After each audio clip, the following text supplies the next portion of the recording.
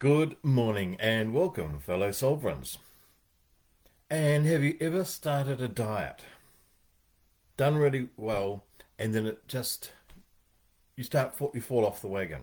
You go back to how you were, or you started a fitness regime, and somehow you fall off the wagon just when things start going right, or you start taking supplements and feel much better each day, and you keep doing it, and then feeling really well, really good, and you stop, and then you wonder why, or you start a relationship and it starts going really well, and then you sabotage it, or you start a business and it, yeah, starts going well and you sabotage it. Why do we do that? So I'm going to tell you a true story about a friend of mine, or two friends of mine in Tauranga.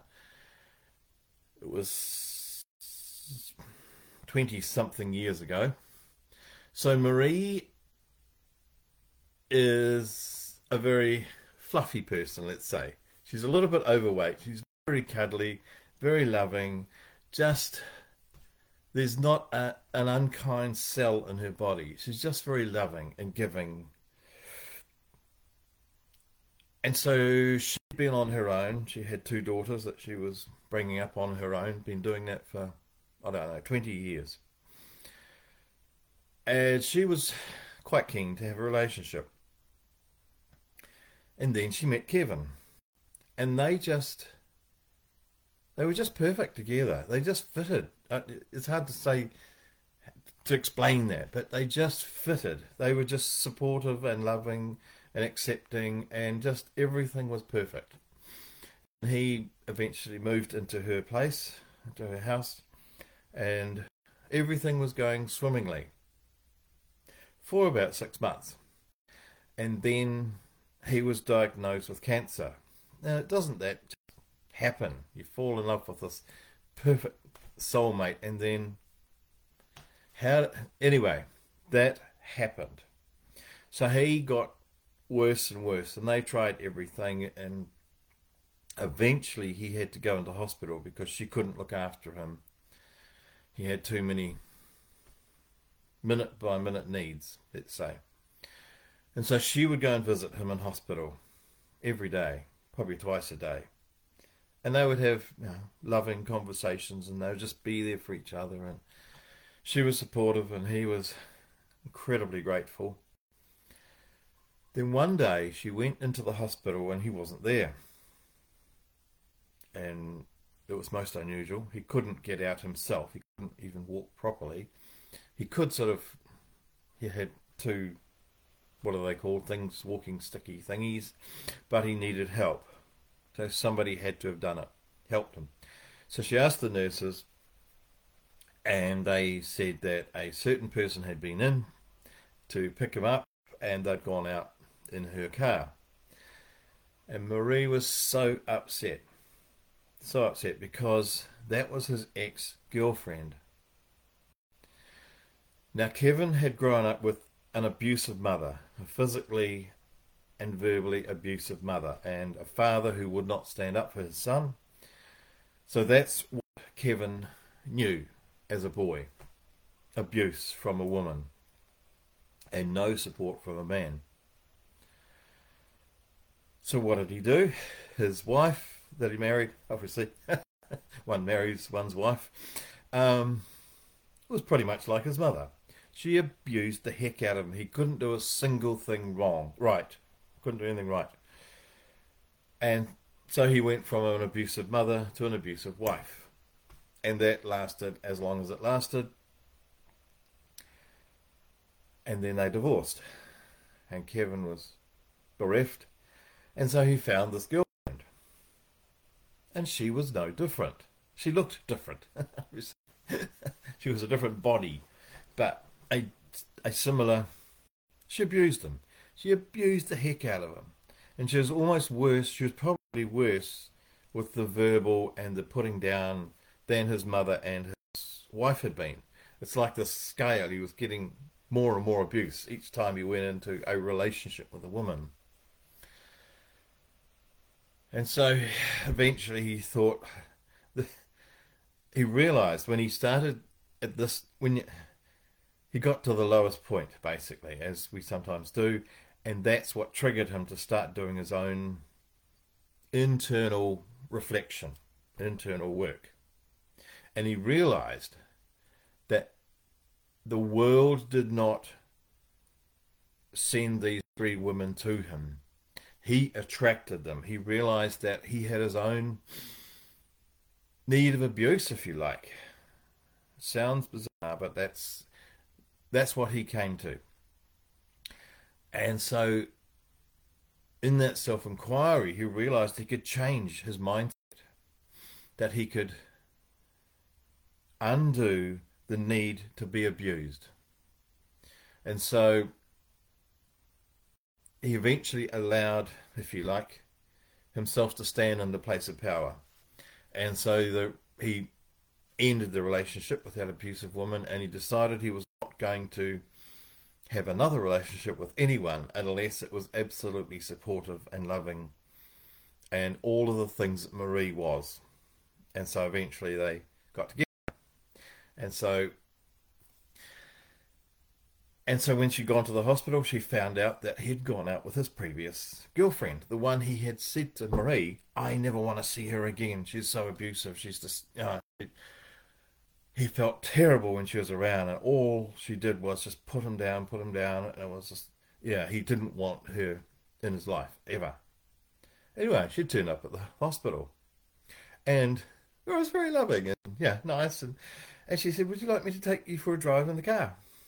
Yes, it'd be nice to get out. And so the hospital people said, okay, if you're happy.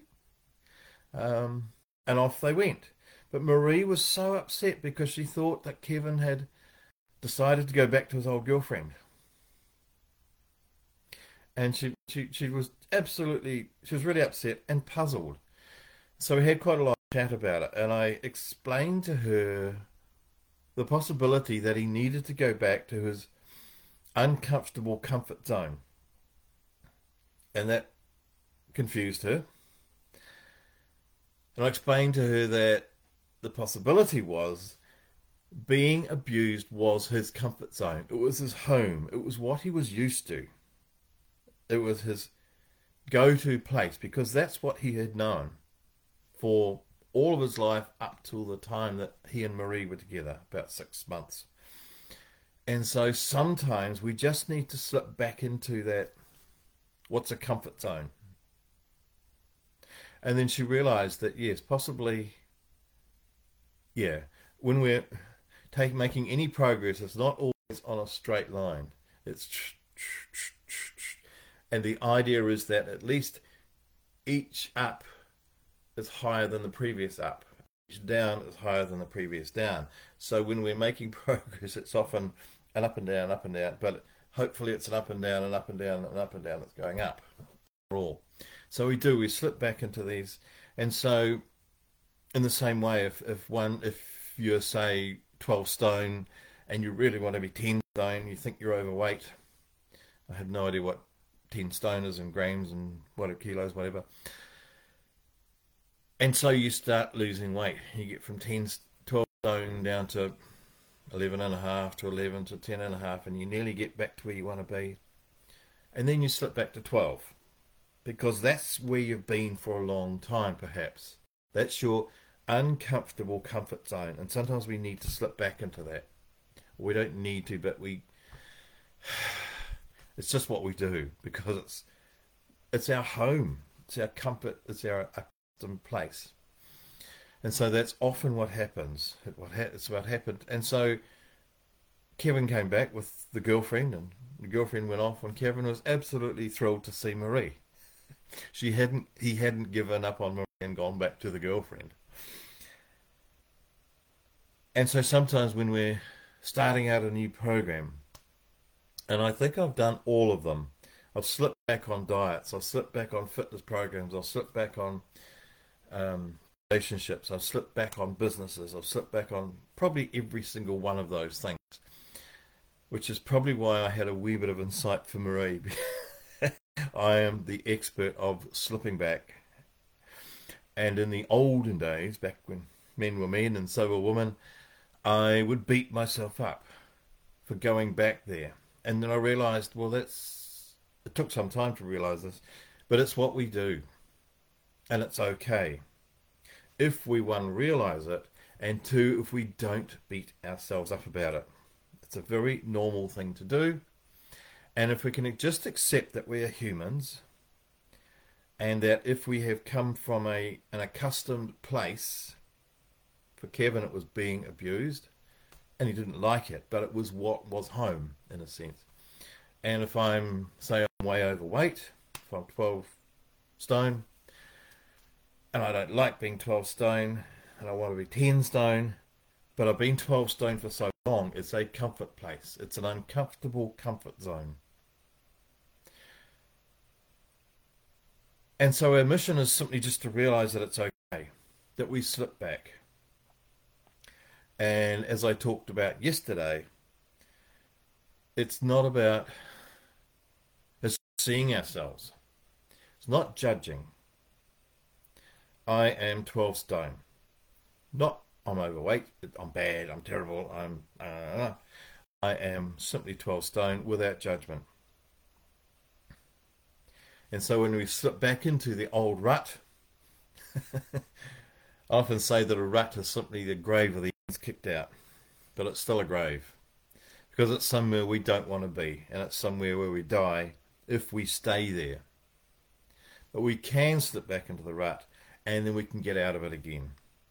But it's much easier to get out if we don't beat ourselves up. Oh, you're useless, you're stupid, you're going, oh, you can't you can't maintain whatever. If we simply accept we've gone back into where we don't want to be, our old comfortable uncomfortable comfort zone,